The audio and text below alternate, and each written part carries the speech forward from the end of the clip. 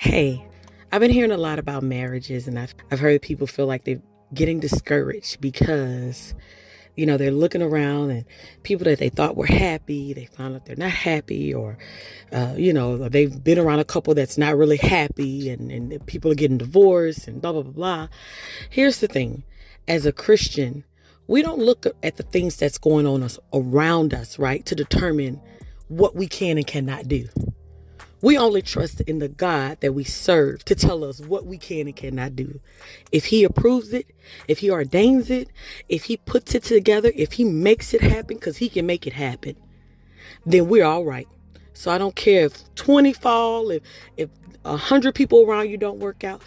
If it is God's will for your life, you will have it.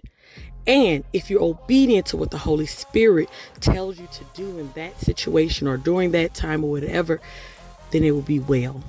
So don't get discouraged about what's going on around you. Don't get discouraged about what you see, whether it be marriage. And in particular, I am speaking about marriage today, but that could be anything.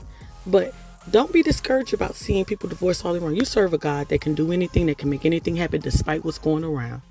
Where there's a famine, there is food with your God. Okay, so always remember that as Christians, we can trust that God will help us, lead us, and sustain us in whatever situation that we're in.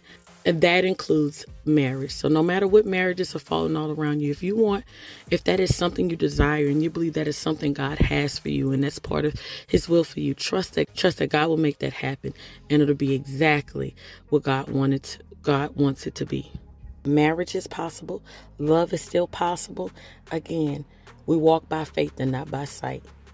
No matter what's going on, we can trust the promises that God has given us. Okay?